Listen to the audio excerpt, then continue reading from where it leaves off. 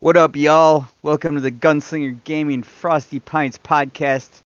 I'm Gobi. With me tonight is the Doc, Asami, the Lateness, and of course Zero Burn. How y'all doing tonight? Doing good, doing good. Splendiferous. We are missing, one of our regulars, Omega. Best of luck to the Ravens in their sports ball game. Yay, Oh. sports ball. I am Who also are a the fan Ravens of sports playing? ball. It doesn't matter. They're playing a football team. Are they playing the football team? The Washington football team. Oh, They're, well, in that they're case, playing go a- Ravens. They're playing a football team that is homed, located in a state. Ooh, oh, they're playing At the some Kansas point. City Chiefs. That's definitely, this is going to be an interesting game. They're playing the Good luck Chefs. to the Ravens and good luck to the Chiefs. Are Yeah, if you the are watching Kansas, this game, it's probably going to be a good game. are the Kansas City Chiefs especially adept at touching the ball? Well, they are the reigning Super Bowl champions, so they probably are the best at touching the ball. Why is the prize for the touchball game Best a ball cup touching. or a bowl? Why? Yeah. Why is it? It's actually a giant trophy with a giant ball on top that's gold, I believe, No, and at the silver. bottom it says Lombardi Trophy and then the winner's name. Is it not shaped like a bowl at all? No, It's not like this. Well, I mean, heck, if you want to get technical, the Stanley Cup is a bowl. yeah, no, it's called the Lombardi Trophy. I mean, a cup really is a bowl, but I understand the logic behind that. But you claim that this is some sort of super bowl when it does not I sound don't- bowlular at all. Yep. They We play don't- it we don't in a understand. bowl. It is played in a bowl. It's kind of Stadium like looks like a bowl from the top. If there's no roof, it looks like a big giant bowl. It's the Super Bowl. It's the biggest bowl. It is one would say it is the fanciest bowl. In fact, for anybody to even handle the trophy, they must wear white cotton gloves. Oh, I was so waiting for the AC/DC reference there. Come on. is it also like baseball, the World Series where only America participates?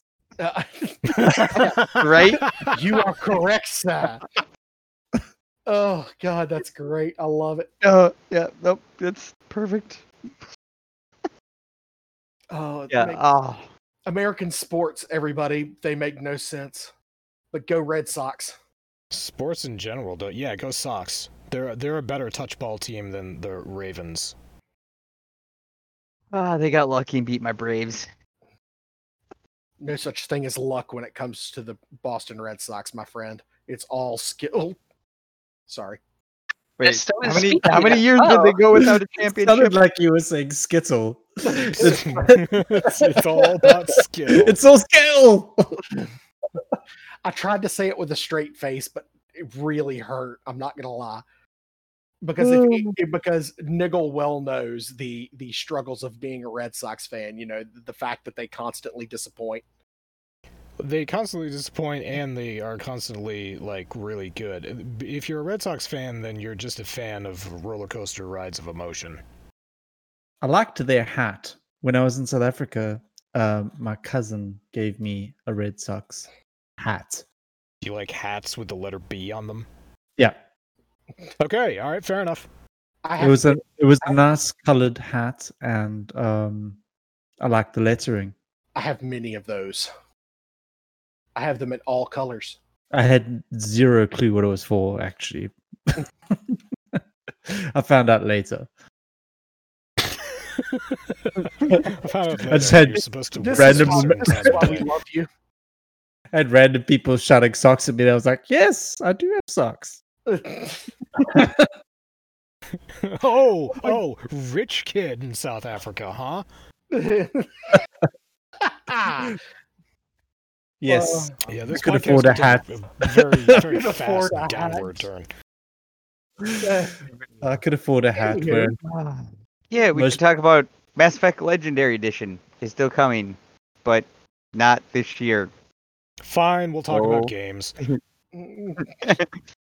Yeah, I mean, we should maybe for a minute or two. I mean, before you guys take up the entire podcast talking about Warframe.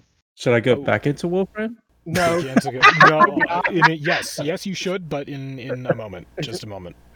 Okay. Yeah, give us like 20 minutes to cover this, so you 20 don't minutes? completely zone out. That seems I'm trying to be excessive. nice here. All right, fine. My bedtime in 20 minutes anyway. Yeah, Leetness is gonna. This is by the way, a rare guest appearance by the Leetness, who has ditched this podcast for something like 8 months straight, and he's finally here, and he's gonna go to bed at 9:30. I blame it on. Which is blame an it on hour D&D. from now. Hey, you can Like you can 9. start- No. That's like 9 o'clock. He's Central Time Zone. He's with me. He's Central Time Zone. It's only 8:30.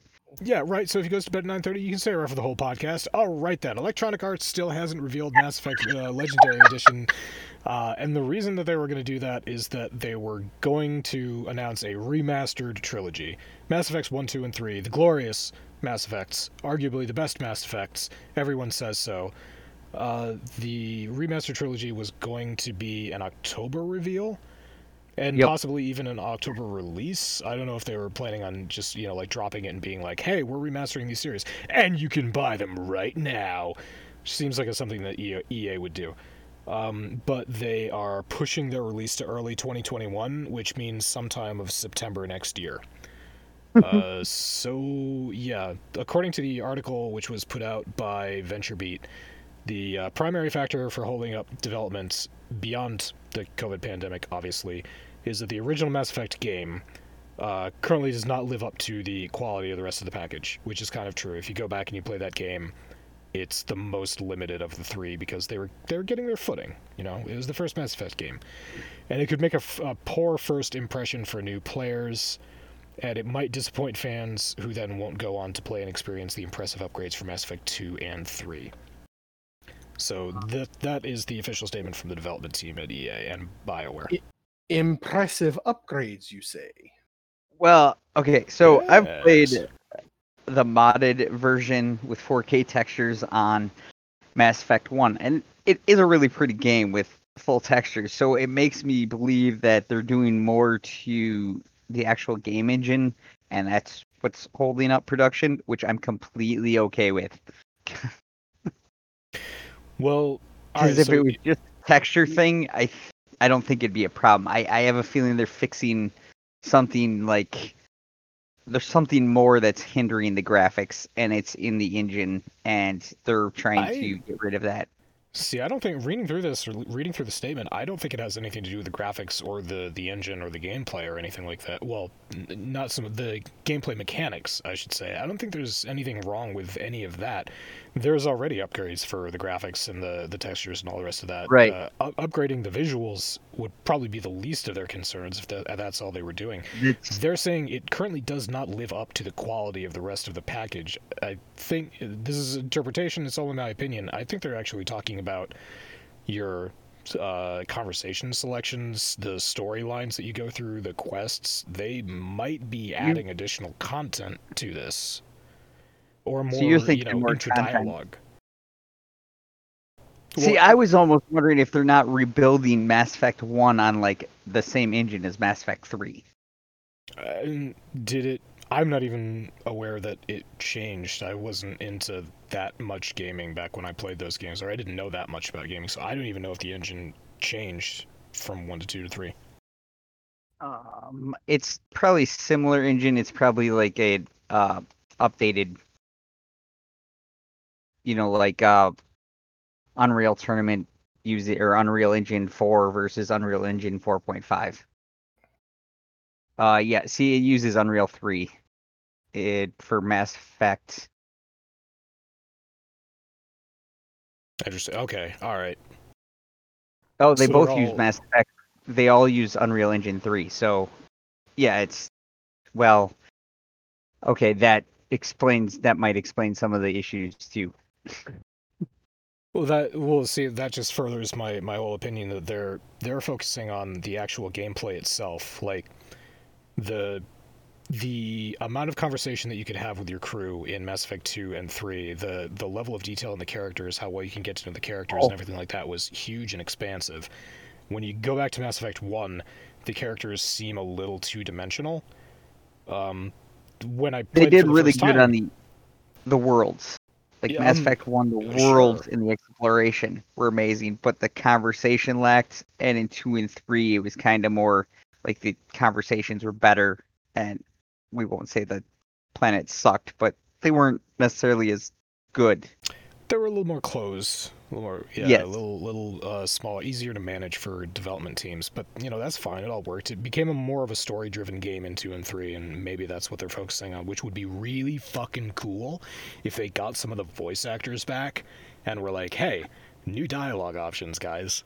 And we had like bonus content for Mass Effect 1 that was like in the legendary remastered edition that was not in the original. That'd be a huge selling point.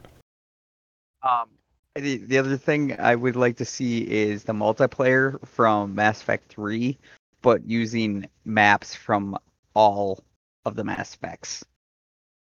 That would be neat. That could be neat. That could be really neat.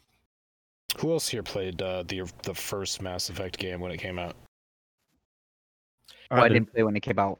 I didn't play it when it came out. I played it after Mass Effect 3 came out. I got about 10 minutes into Mass Same here. Effect. I got about 10 minutes into Mass Effect 3 and was like, oh no, I need to go back and play the first two.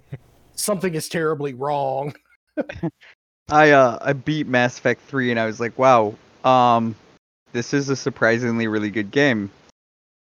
Let me go back and see what I missed. And then I replayed them from 1 through 3. It was actually funny. The only reason I picked up Mass Effect in the first place is I walked into GameStop and they had it mismarked at the time for like, it was a brand new game. I knew it had just come out and somebody had mismarked it for $10. And so they had to sell it to me for $10. And I was like, well, fuck it, it's a brand new game for $10. Can't hurt. And Couldn't hurt. Couldn't hurt. It definitely didn't hurt. I mean, I ended up giving EA a bunch more money. Masami, ever dabble into the Mass Effect universe? I have watched an ex and a current husband play it, so that's probably the bulk of my experience lies is in watching other people play it. But I think I've seen 1 and 2 the most. Like, I've not really seen a lot of 3, but I really enjoyed them. The story was solid. I still like 3, no matter what people say. Like, oh, it doesn't matter what you do, all the endings are the same. No, they're not.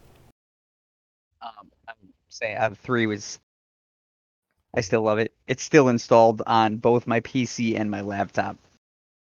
3 was without a doubt the largest of the trilogy. It was fucking huge. The number of planets that you went to, the amount of content that you had to go through, the conversations, the characters. And also, okay, we haven't brought this up before. Does anyone remember back when Uplay... no, it wasn't Uplay. Origin. Back when Origin first came out, and they had Mass Effect 2 and Mass Effect 3. Yeah, BioWare points, exactly. They had BioWare points, and you earned BioWare points from getting achievements in Mass Effect 2 and Mass Effect 3. And then you used your BioWare points to buy the DLC. So you were effectively getting DLC for free because you played the game and got achievements. And now we all know why EA got rid of that. Yeah, EA got rid of that immediately. Mass Effect 3 might not have even been completely done with releasing its DLC before they got rid of that. But that's how I got all my DLC for the Mass Effect games, was through BioWare points. I will say it's much easier now that they have the DLC packs, so you can just download all the DLC for one price. And it's way cheaper too. Because before, like, the DLC never went on sale, and they were each like $10 a piece. And what are there, like 6 of them? for Mass Oh, Effect 3? There were so fucking many. Yeah, there were. I actually want to log into Origins and Leviathan, see them all. Omega. Yeah, these were not. I mean, we're talking about DLC packs that were not small. They had cosmetics and shit like that, and you could buy special Yeah. weapons and stuff for Bioware points. But there was full-fledged DLC that took you hours of story to get through, like new battles, new enemies, new conversations, new allies. It was significant, and they were giving it away for free with Bioware points, and that system was so glorious that it couldn't last. I mean, even at $10, I know it sounds like I'm complaining, but you got your $10 worth for that DLC. It's probably the last game that I can say that for. Mass Effect 3 is I think some of the gameplay movies that they have up on YouTube are 17 hours long, or between 17 and 24 hours long of just dialogue and story going through that whole game. So you're effectively buying a television show that you can play, that you can interactively play with. So it's worth it. Like $10 or $60, yeah, for a AAA title that was finished when it came out. Yeah, it was worth it. Yeah, for sure. Unlike Eliteness? the next game. Leetness? I want to see if Leetness has ever played Mass Effect. I have. Yeah. I played 1 and 2. I played 1 actually on a console, which was weird because yeah, I know. I think it was on the Xbox Gonna faint. or 360. No, it might have been the Yeah. 360. Oh yeah, it would have been Xbox. Yeah, it would have been. Yeah. And then I played 2 on the PC, and then I bought 3 and never played it. Oh, 3. You should definitely play 3. Definitely Yeah. worth a playthrough. I only ended up getting it a lot later after it was released. But yeah, I never played it. I started playing it and Garrus and Liara for the win. went back to Path of Exile. Fuck the rest of them. I remember, yeah, it must have been on Xbox. Oh no, I guess it got a PS3 release as well. But yeah, Xbox 360, it came out. I remember on break from college. 2007, right? Yeah, when it this would be, released? summer of 2007. No, it would have been the summer of 2008. Or it would have been winter, Christmas break in 2007. But I was home from college and I went over to a high school friend's house. Like the only high school friend I was still talking to at that time. And he handed me the controller to his Xbox. He was just like, "Yo, check out this game. Play this game. This is bizarre. I've never played anything like this before. It's like interactive with conversations and shit, and also you get to kill things." And I was like, "Okay." And I went through the first part of Mass Effect where you were on Eden Prime, and then you got back to the station, and you became a Spectre. And I played it on Xbox 360, and I was just like, "Huh, weird." And then I didn't play it again until 2010. Yeah, I enjoyed it. I really enjoyed it. It was a fun game for me. Were you When you Paragon had the or Renegade? I'm pretty sure I would have gone Paragon. Because you're such a Paragon. You're an upstanding citizen. Yep, that's me. mine was like 95% Paragon. I had to shoot the one guy in the face. There are some Renegade opportunities that are too good to pass up. Yeah, there really are. Like, Option 1, mercy. Option 2, blow his face off. Wonder which option I should. Boom. he was a royal dick Okay. and an asshole. You know what? We're just better off without him.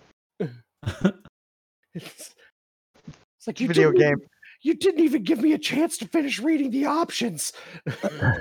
My favorite, I think my favorite Renegade moment was probably I think it was in Mass Effect 2, where for some reason you're on a loading dock and there's this merc in front of you that's threatening you and being like, "Oh yeah, I'm gonna wipe the floor with you. You see my buddies back there that are coming up? We're gonna fucking destroy you if you don't turn your ass around and get out of here." And your options are like, stand there and listen to this guy talk shit, or shoot a single pistol round into the support that's holding up this giant crate and let the crate fall onto his backup and crush them.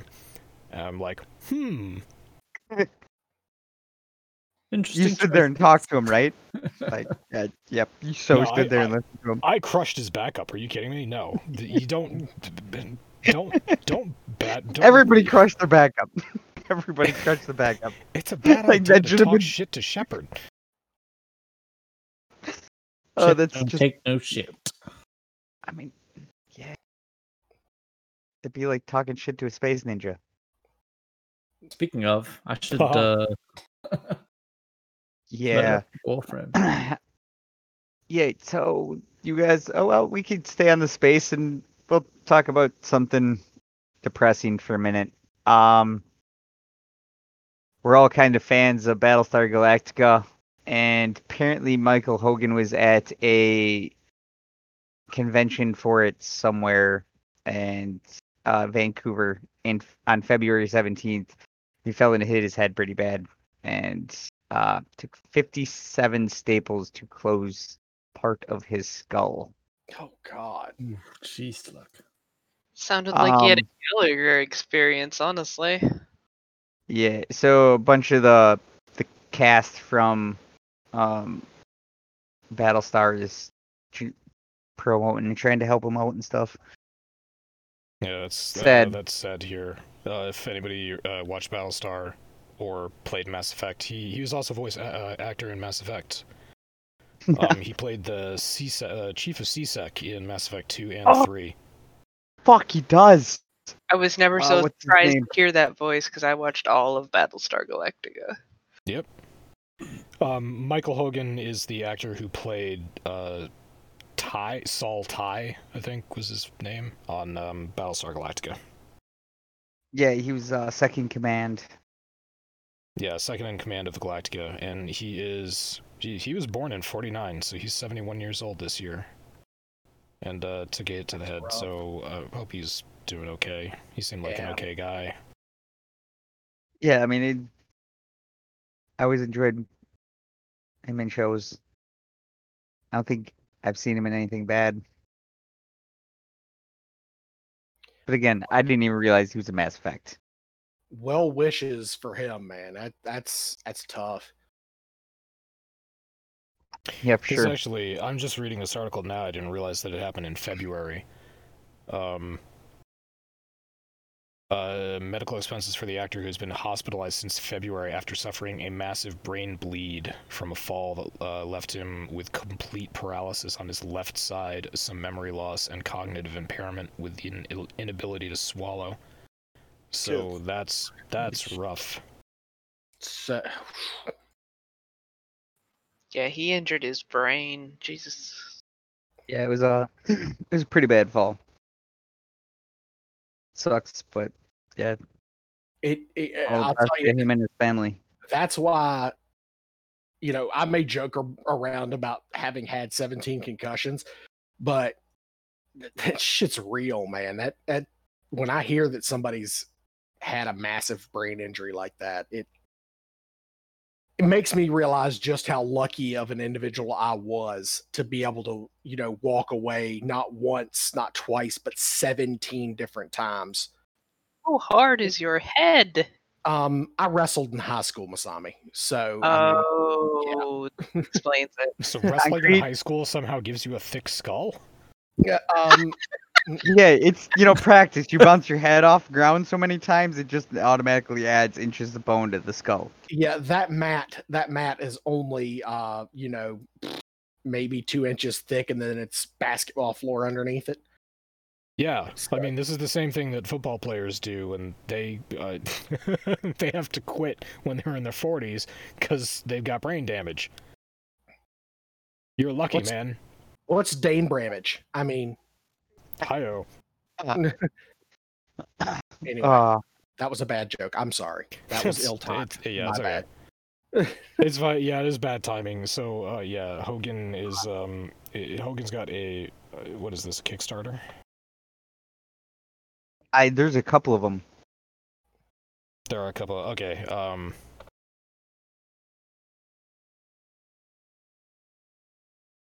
Where the fuck was I? I just had it. A friend, Sherry Ulrich, started a GoFundMe page organized. She's a family friend of Hogan's family, and Several co-stars of Battlestar Galactica have shared the GoFundMe page. So this is, yeah, he's facing some pretty serious medical bills, and he is unlikely to ever be able to work again. So that's rough. If you're Sorry. If you're into donating, this is definitely a worthy cause. Absolutely. Yeah. I will even go so far as to link in my Twitch feed, in my Twitch box. I'll get the links and I'll put them in there for anybody that wants to donate. Cool. Thanks, man. Sure is. Family appreciated too. I'm going to drop this in the podcast channel, and you can do with it as Yeah. you wish. Thank you, sir. Yeah, well, we can move on to more depressing. Well, not less depressing now. Fallout 76. They're Christ, yeah, that finally shit show giving looks like a some shit. cakewalk. Yeah, so they're adding some Steel Dawn stuff that's gonna go underway that's on the PTR. And they're gonna let you build underground bases, which it doesn't cost towards your cost of your camp for your above ground or whatever. Basically, it's a way for people to explore and build more. They just And want that's going to be on the So test do you need to server like too. gather resources to build underground and shit like that? Is this another mechanic where they're like, hey, spend more time in the game gathering shit so that you can build meaningless stuff underground? It sounds like it's going to be more for like the creative people. Like it doesn't sound like it's going to cost resources to build underground, Okay. which is kind of cool because, I mean, yeah, you're right. If you got to grind out more like shit, like, I'm sorry, but it's so fucking annoying. As long as they don't, make a Preston Garvey NPC that tells you another settlement is in danger and you need to go help. I think I just broke Doc. Maybe not that hard. Yeah. Yeah. No, I mean, I've been playing this for a while now, and I kind of left it for a little bit. Then I came back after the one Wasteland update, and it has made it a little bit more of a pain in the ass. I'm not gonna lie, it's a little bit harder now. Have they started? I know that they were talking about some aspect of cross play. Are they doing that between any of the systems right now? Not yet. It's one of the few games I think could really benefit from being on crossplay. I think it could also benefit from a little Game Pass love too. I mean, look at No Man's Sky. That kind of blew up after it went on Game Pass. And of course they put out a couple of updates since then too. And the crossplay update really helped as well. Well, I mean, it's not like Microsoft, it's not like Microsoft owns Bethesda now or anything. So it's not like that's something they could easily do, I'm sure.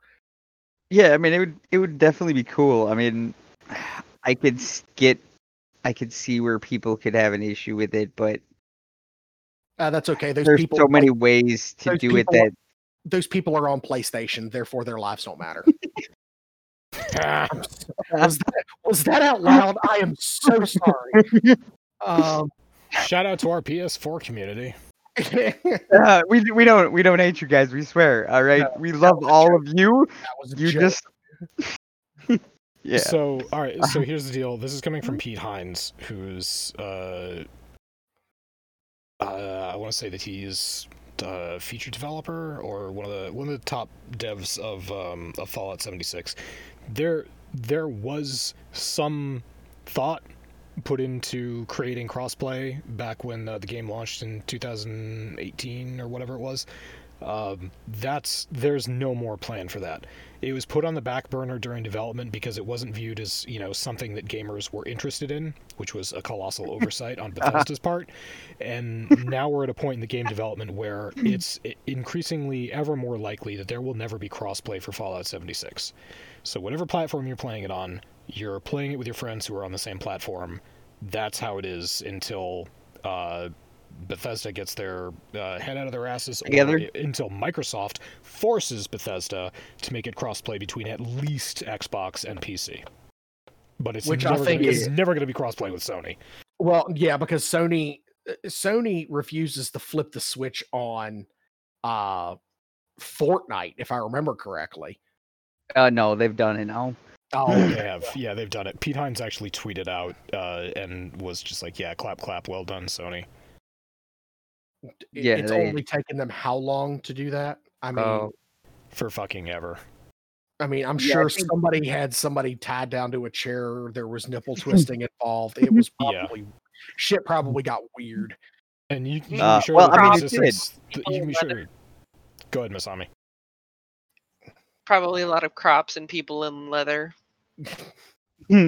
More of that, please. Uh, All right, sir. Thank God I've got this podcast gated behind 18 or gated for mature content. Whatever. We're Oh, secretly really? trying to get Why? you thrown off Twitch. Oh God, I love it.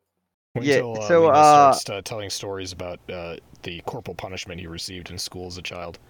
We can go Actually, back to that again.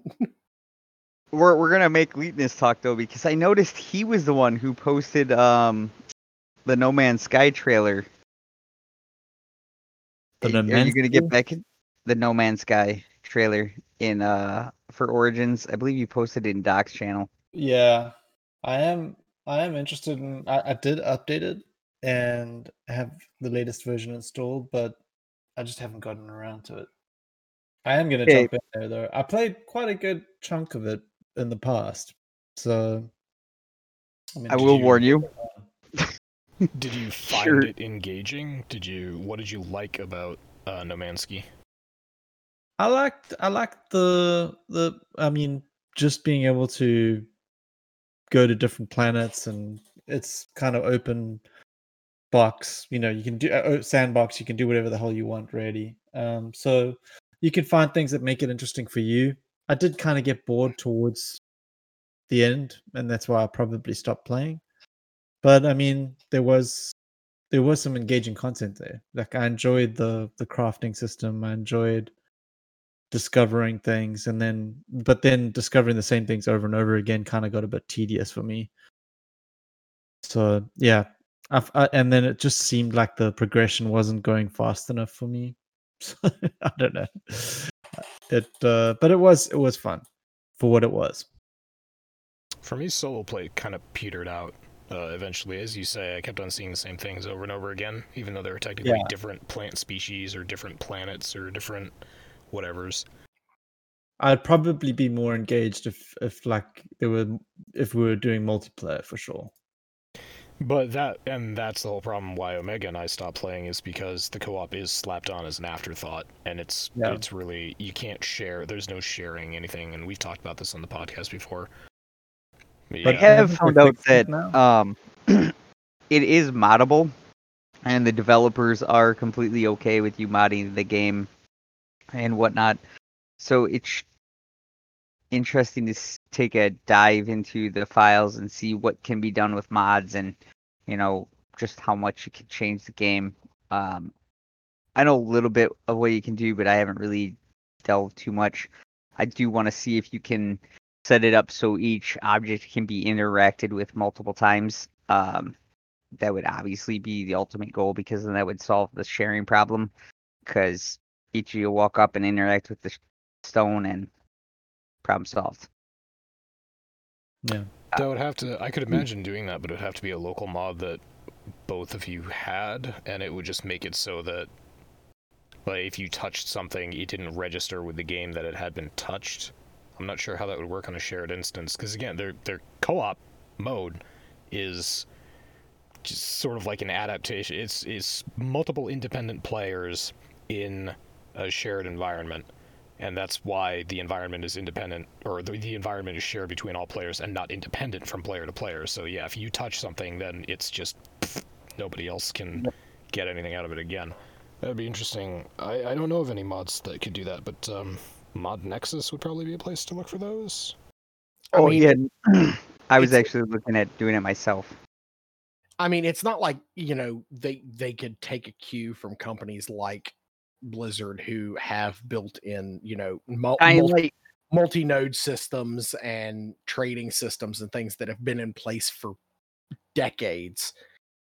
That's true, but in terms of like, just how do I want to say this? If Blizzard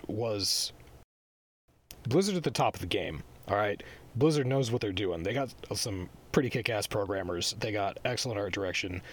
They are a AAA company in their own right, even though they're not really thought of as a AAA company.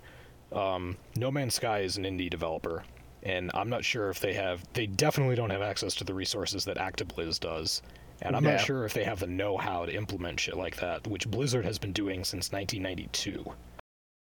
Yeah.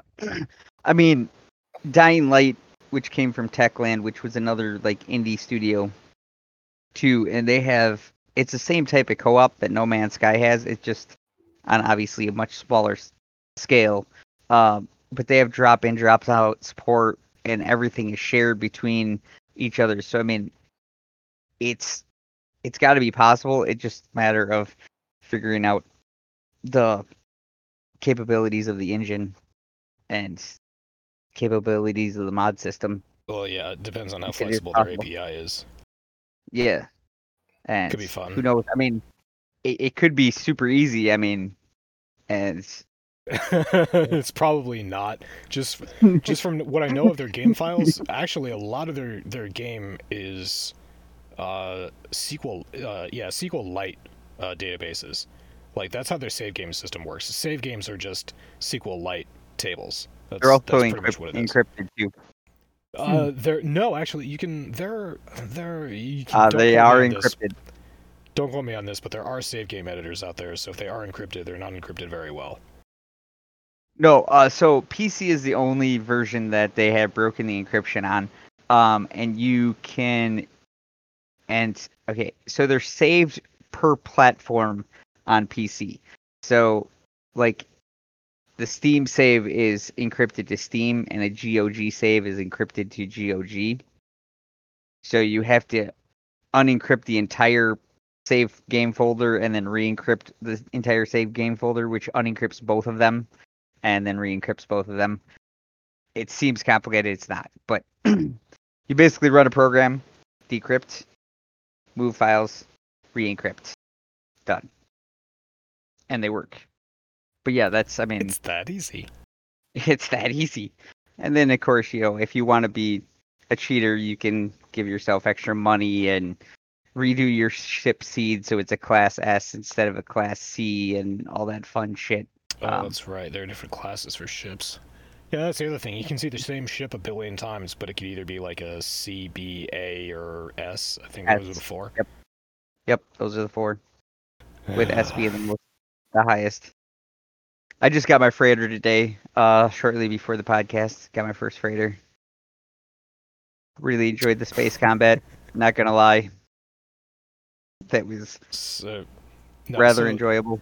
This is just something that I do because I do the grind games. I figured out I saw how the different freighters looked and everything. Somebody put up a line on or a library on the wiki of just all the different freighters that you can get, all the different looks and color schemes, and then found some YouTube video. This was a year ago. Found some YouTube video of like, here's this type of freighter always spawns at this point if you look for this, this, and this, and then I just went like on a loading spree. I just loaded the game, went into this sector, saw if the thing happened. If it didn't, pop back out. I just kept on doing that. For some reason, that's fun to me. It's the level of autism that I have, and I did that again and again and again and again, and I got the really neat looking freighter that I think has like a black highlights color scheme or something. Nice. Yeah, I'm in the market for a new ship. The Class C is just not cutting it anymore. I'd really like a Class A or S, but at least a B. Gotta have that storage space. That is the one thing I've learned is it is super limited. Anyway, yeah, that's No Man's Sky. So Yeah. look forward to Had Linus getting back into Nomansky after he plays Warframe. A lot of Warframe. Yeah. I should mention they did change how multiplayer works. So in order to play with somebody in No Man's Sky now, you have a friend code, which if you played on Switch or anything like that, it's exactly the same thing as a Switch code, except for it's just for No Man's Sky. Each account has their own unique code.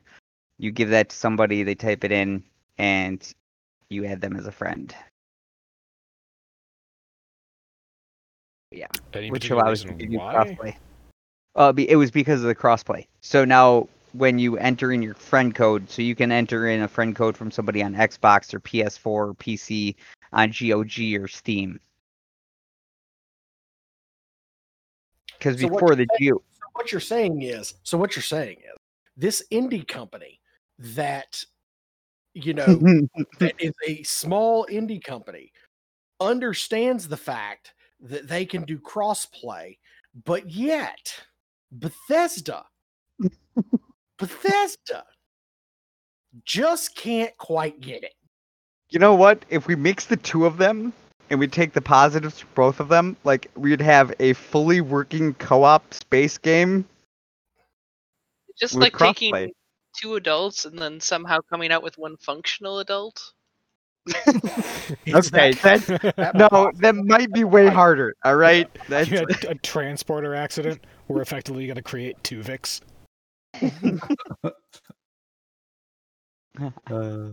well, we my can go Voyager two ways. references are lost. We can talk about the 10 games that chill out and lower your stress levels, or we can talk about Warframe. Well, I was going to bring up a couple of things regarding Blizzard. Okay, Overruled. Warframe. Is anybody surprised? No. Calm down, Dad. Let's Shooting him down. give him a couple of minutes, because you guys are gonna take like 20. So Fine. floor is yours. Okay, Timer starts now. So Mike Morhaime and his wife Amy Morhaime have started their own publishing company.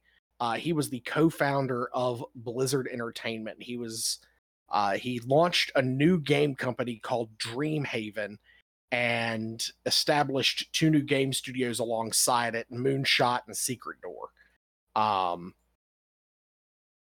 And has completely staffed the entire thing with essentially nothing but Blizzard employees. It's actually quite amazing to see that most of the defunct Blizzard employees, the ones that have left the company, have decided to move over and work for the man who really, gave us a lot of the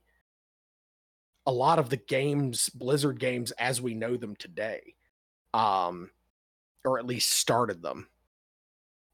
So, I'm looking forward to seeing what they do. Now, the other thing that I wanted to bring up is the fact that it looks as if Warcraft is getting the pre-patch for Shadowlands on October the 6th.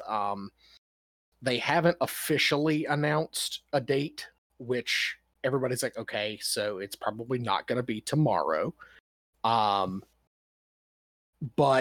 the reason everybody is thinking that it's going to be the 6th now is because there have been massive issues that have occurred on the Alaria and Khadgar servers in game. And when I say massive issues, as in they took people's characters who were level 90 and did some type of update on the server, and it caused all of them to go from 120 back to 90. Thus losing access to all of their gear and everything that they've worked for. Oof. So they are fixing that tomorrow by merging Khadgar and Alaria with Medivh and some other server. They're actually merging the servers or linking the servers together so that they can fix that issue. So that should hopefully be fixed tomorrow. That's the reason why everybody is believing, okay, they're holding off one more week, because once pre-patch drops, there is a lot of stuff being implemented. A lot of things that are going away that you had to pay for before. The appearance changes, character race changes will still be a thing, but like changing your appearance, your full appearance, and even changing like your character's gender will now be a free service that can be done at any in-game barber, which I will link. I will link this video that is absolutely hilarious about a new barber who just got his new barber's license one day before pre-patch. And this one guy comes in asking for a sex change, and it turns into an absolute horror show. Hey, Kirby's here. Kirby? Hey, Kirby? Zero's talking about some sort of pastry? I mean, mages do make mana buns, so technically. Anyway, yes, okay, we can move to Warframe now. I've gotten the WoW news out of the way. I still haven't been granted permission to go on my Warhammer 40k lore rant. Go for it. We don't have that kind of time. Yeah, we should really devote an entire podcast to that so we can start at the very beginning. Because Warhammer 40k, don't forget, the 40k stands for the year. So it's 40,000, the year 40,000. But the history really starts back in the 2000s, where we are right now. And it just sort of goes from there. There's a lot to catch up on. Good shit. It's good shit. Very rich. Don't forget there's Warhammer Fantasy, too. There's also Warhammer Fantasy. Yeah, there's also yeah, that's right. The alternate universes where Vermintide and whatnot take place. This is true. Been around enough Warhammer nerds to have picked up stuff by osmosis. That's good stuff. Ever painted figurines? God, no. It's an indication of how much hair is on your neck. As well as how much money you spent. Front or back? Yeah, first one, then the other. Yeah, you're right. It's also a money sink. Figurines are a money sink, but they're just so fun to paint, and you can get really into it and create all these little dioramas. That's the same thing as fucking model trains. If I had a basement that was big enough, I'd have a model train set up, and the model train would be swarmed by blood soldiers or blood guard. I could see this being a thing. And you know what? I'm not at all sad about it. Yeah. Ultramarines are actually kind of the best, just because it's hard to beat out. You want Paragon, you want like the ultimate Paragon. Yeah, you go Ultramarines. Right about the time of the seeding across the stars, where the Empire of Man was expanding. Good stuff. But yeah, Venus, you got back into Warframe recently. You want to tell us a little bit about that? My friends were playing Warframe, and they said, "Come play," and I said, "Okay." And there you have it, folks. Enlightening.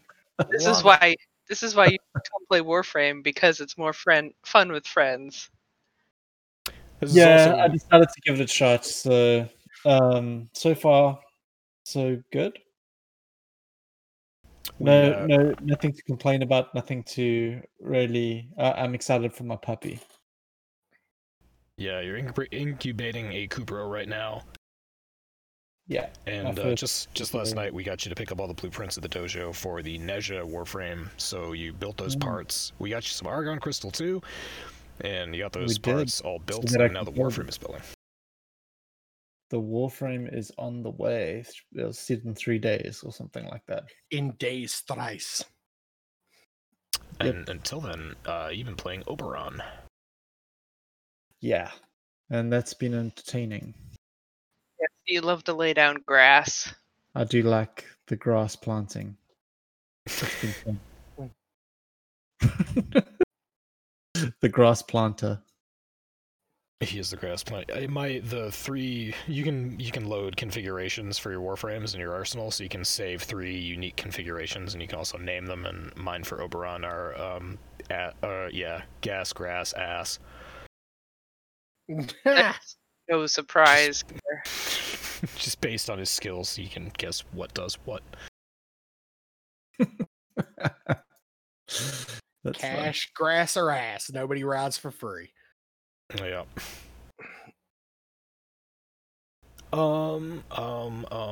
Let's see. Yeah, if we want to go actually into the updates, Omega's not here though. Maybe we want to wait to talk about Heart of Deimos until Omega's here. But Masami is here, so I'm torn. Whatever you want to do, Masami. I mean, he's just digging into Deimos. I've been through most of the content, so I mean, I can give a nice big overall of what I think about it, and then we can do what he thinks about it whenever he gets back. Yeah. Okay, that's good. You go into it and go full spoilers. It's perfectly fine. I've been through the content, and he doesn't listen to these podcasts, so.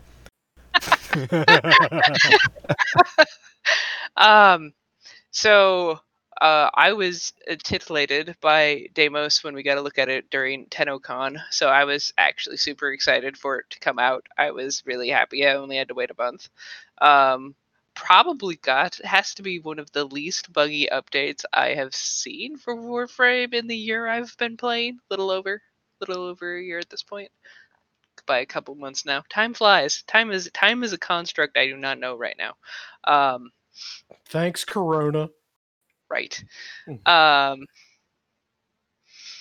So I actually really enjoyed the story on this one, but I'm weird. I enjoy, story and plot in games. So I was pleased that they incorporated little tidbits of story as you rank up with the faction. A lot of the other 2 open worlds don't really have that. I think there's maybe something at the end for some of them, but there's literally something you get tidbit wise every single time you do a mechanical thing, which I really love when they bridge grindy mechanics with story, because it makes you actually want to go through the grind.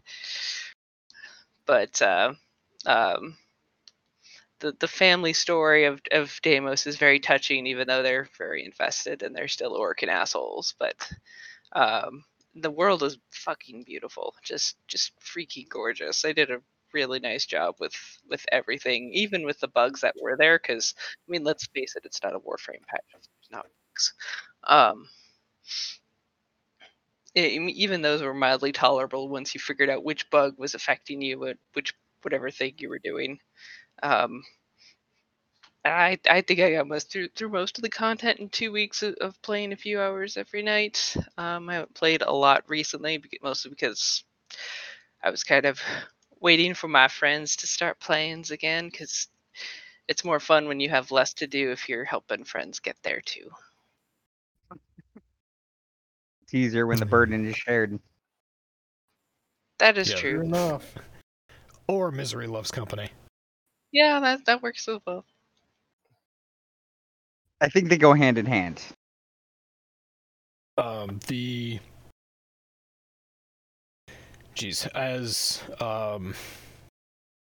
know you had you probably had a better experience with this release than I did, and we got into a little bit of it last night while we were playing. As far as open worlds go, I think I got back into the game. I seriously started playing every day again when Plains of Eidolon was released. That was their first open world experience, and there were some bugs with Plains of Eidolon for sure. But even though it was probably the biggest open area or the biggest map that they had attempted to create at that time, it was relatively simple. They sort of took baby steps. And Plains of Eidolon wasn't the only thing that came out at once. I think that was also the introduction of Sanctuary Onslaught. I'm probably remembering that wrong. Don't quote me on that. I don't know what I'm talking about. Plains of Eidolon came out, had some bugs in it. They worked through that. The big mechanic behind that, obviously, was the Eidolon hunting. That development on that went on I think it's still ongoing, actually. So they're still doing stuff and tweaking things. The next one that I was there for was Orvalis. And Orvalis introduced a lot of brand new mechanics. The big one was conservation, which is hunting. You want to take this into real life, the only difference between conservation and hunting is at the end of the day, the animal is either alive or dead. So it's conservation in the game, but it's basically a hunting mechanic. And the thing that I remember about that is, with the exception of the birds, conservation worked. They had a problem with the birds because when you tranked the birds didn't float down to Earth. They just sort of stopped and took a nap in midair. And if you didn't have Arcwing or anything like that, then you were kind of shit out of luck. So that was the big bug that I remember with conservation on Fortuna. And then there were a whole bunch of other smaller bugs. The new one, Heart of Deimos, that's come out, not really that dissimilar from the other open world releases. Of course there are bugs, because it's DE. There always are. In this case, though, I've never gone fishing before and gotten stuck to the point where, like, I had to abort mission to get out, or I had to wait until Avara's cloak ran out so that something would come by and kill me. I think that's what you said you did, Masami. Yeah. That's not a bug that I think should happen at this point. We've had the fishing mechanic over 2 open world games. What's the problem at this point? Conservation is also presenting a similar problem now. The birds, forget that the birds don't float to the ground anymore. The birds are spawning inside of stuff, so you can't get to them. And when you have an open conservation thing going, you can't go off and do another one, because it thinks that you're in the middle of one already, and you can't really complete. So the only way for me to get out of that one was to go back into the waiting area or the lobby and everything, and then just come out all over again. So there are bugs in this that don't really make a lot of sense to me, because they're based on mechanics that have already been in the game, and they work. So that confuses me. Although at least they're consistent with, issues with birds. I will say that there was a pretty major one with the I'll be in there necromech. No. That was so sweet. There was a pretty major bug with the necromechs. If they died, you lost all of your XP that you gained toward level 8. Yeah, they had to patch that one fairly quickly. I mean, and well, they should, because that's kind of what's the point of taking your necromech out and kicking some ass and then losing all the progress that you made towards that because you died once. So but at least that's a brand new mechanic in game. We've never had mech suits before. Yeah, it's kind of a prototype Warframe, the progenitors of the Warframe, as you will, for the uninitiated amongst us, and the newly initiated. They're actually planning on you can actually pull them out in more than just Deimos. You can pull them out on any open world, and there is a future plan to eventually be able to pull them out in missions. But that's should be interesting. I will say though, if they're gonna make it so that we can pull them out in some points in missions, they're gonna have to make them a little bit more badass than they currently are, because I've got Warframes that can kick the shit out of necromechs and kill a lot faster than necromechs. I'm sure almost everyone does, actually, except for Eliteness, but that's all going to change once you've built Nezha. It's a really solid frame. Soon. #soon. So Heart of Deimos definitely has its ups and downs. The negative parts of that are that there are bugs that are in there that are affecting gameplay, and that they're not all fixed yet, and you're sort of having to deal with it, even though we're past a month now from release. The positive of that is that they've created Omega actually brought this up, and he'll probably say it again on the next podcast. One area where Warframe has never been lacking in is art development. They make beautiful shit, and Deimos is a beautiful open world. And we also have this new mechanic for standing and interconnection of merchants in the lobby or the waiting area there, the Necrolisc. It's kind of nice to see these people interconnected. You sort of have to go back and forth and you have to do tasks for each of them. Yeah, I really like the token system quite a lot. I will say that I probably avoided most of the gathering bugs to kind of lump fishing and conservation into one category, just because I sat there and I did just isolation vaults ad nauseum, because you can get a lot of those same resources without the effort. I literally only had to go. I literally just had to go and target specific things because I had just got so much of the general resources that way. Yep. So yeah, the positive aspects are they're reworking the whole thing. I like the token system too, specifically because you can go out and you can grind out in the course of a couple hours. You can grind out about 1,000 tokens, like more than 1,000 tokens if you're at it for more than an hour. Actually, you're doing that Steel Path bounty just over and over. You can rack up thousands of tokens, and you can use those tokens. You trade the tokens in, and you get standing. Open worlds before now, you go out, you do tasks, and the tasks earn you standing. So once you've hit your daily standing cap, you're just done doing tasks. But the token system allows you to make as many tokens as you want over the course of one day, and then for the rest of the week, all you gotta do is log in for 5 minutes, go to the planet, trade in some tokens, max out your standing, you're done. So I absolutely did this. It was fucking beautiful. Especially going from rank 4 to 5, because that's the sluggiest part of that journey. Yeah. Well, not bad, but you can literally do a bunch of work up front and then just slowly let it pay off. Which I think was the entire intent, if I remember what Reb said on one of the many streams. Yeah. So that's the extent of the new content in Warframe, right? There's not anything else that dropped out with that patch, is there? The sleeper surprise was or at least one of them was they added a mod for the Oxcalisk. It's the little companion you can get off of the that's right. in Orb Valis or in Fortuna.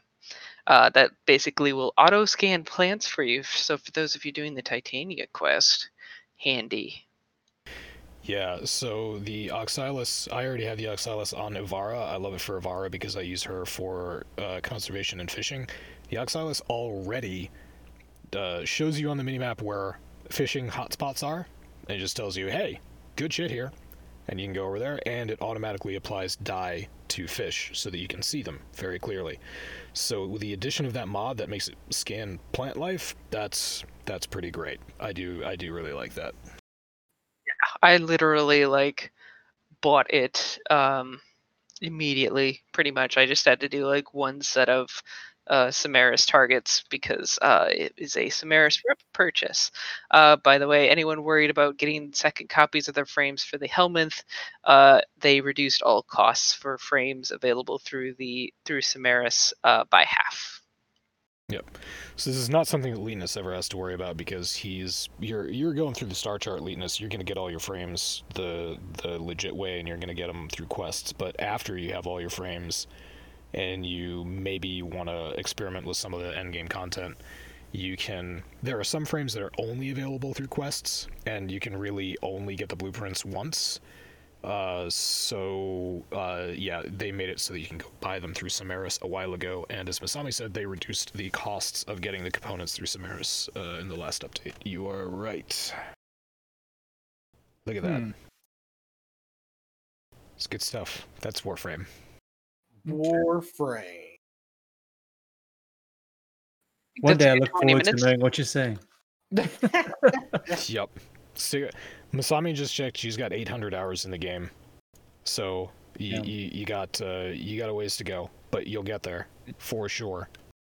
I play much less variety of games. I literally have maybe 2 or 3 games on my computer. So the fact that I have 800 hours in just over a year is somewhere between somewhat unsurprising considering that and depressing at the same time. And yet, yeah, 800 hours is like a drop in the bucket for Warframe. I'm still like MR20.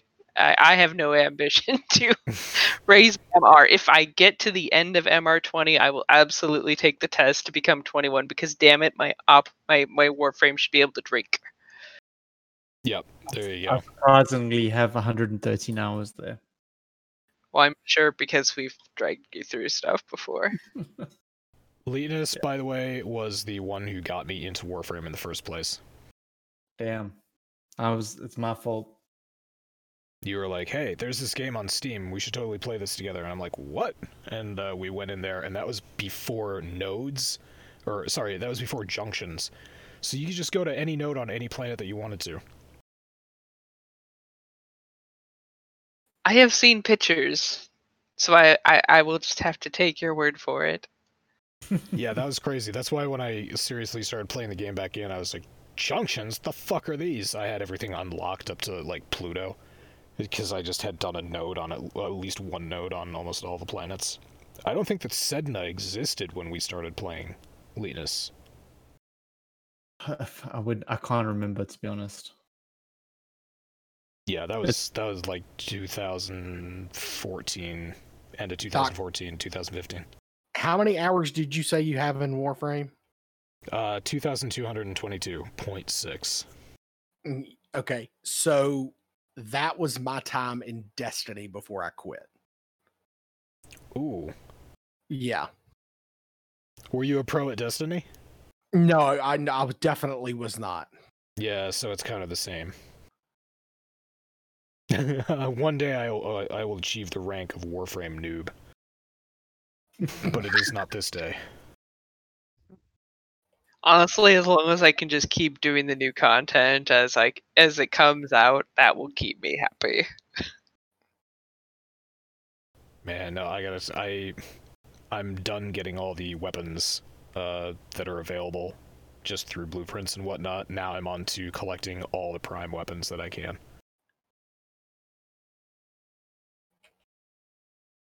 Alrighty, guys, I'm gonna probably call it for me. Yep. It's it's about time to wrap the podcast up. Yeah, we've been going for an hour and 7 minutes. Ooh, Well- we went the distance tonight. And Gobi thought it would only take 20 minutes to get through all the topics. Yeah, bullshit. No, I was just setting the bar low. Now, have I seen Doc blow through an entire list of topics in a very short period of time? Absolutely, and it was about 10 glorious. seconds. 10 seconds, I think, is the record. Might be. It was glorious. I'll have to find that. I think it's actually I actually have it saved on my Twitch channel. What were we rushing through that we had to... I don't even remember why we were rushing through the topics. We want to talk about something. Yeah. Innate and weird, I remember. Oh, well. Yeah, so that's that. Yeah, it happens. All right. We'll catch y'all next week. Thanks for joining. Peace. Peace. Later. See ya. Peace. Later, Kirby!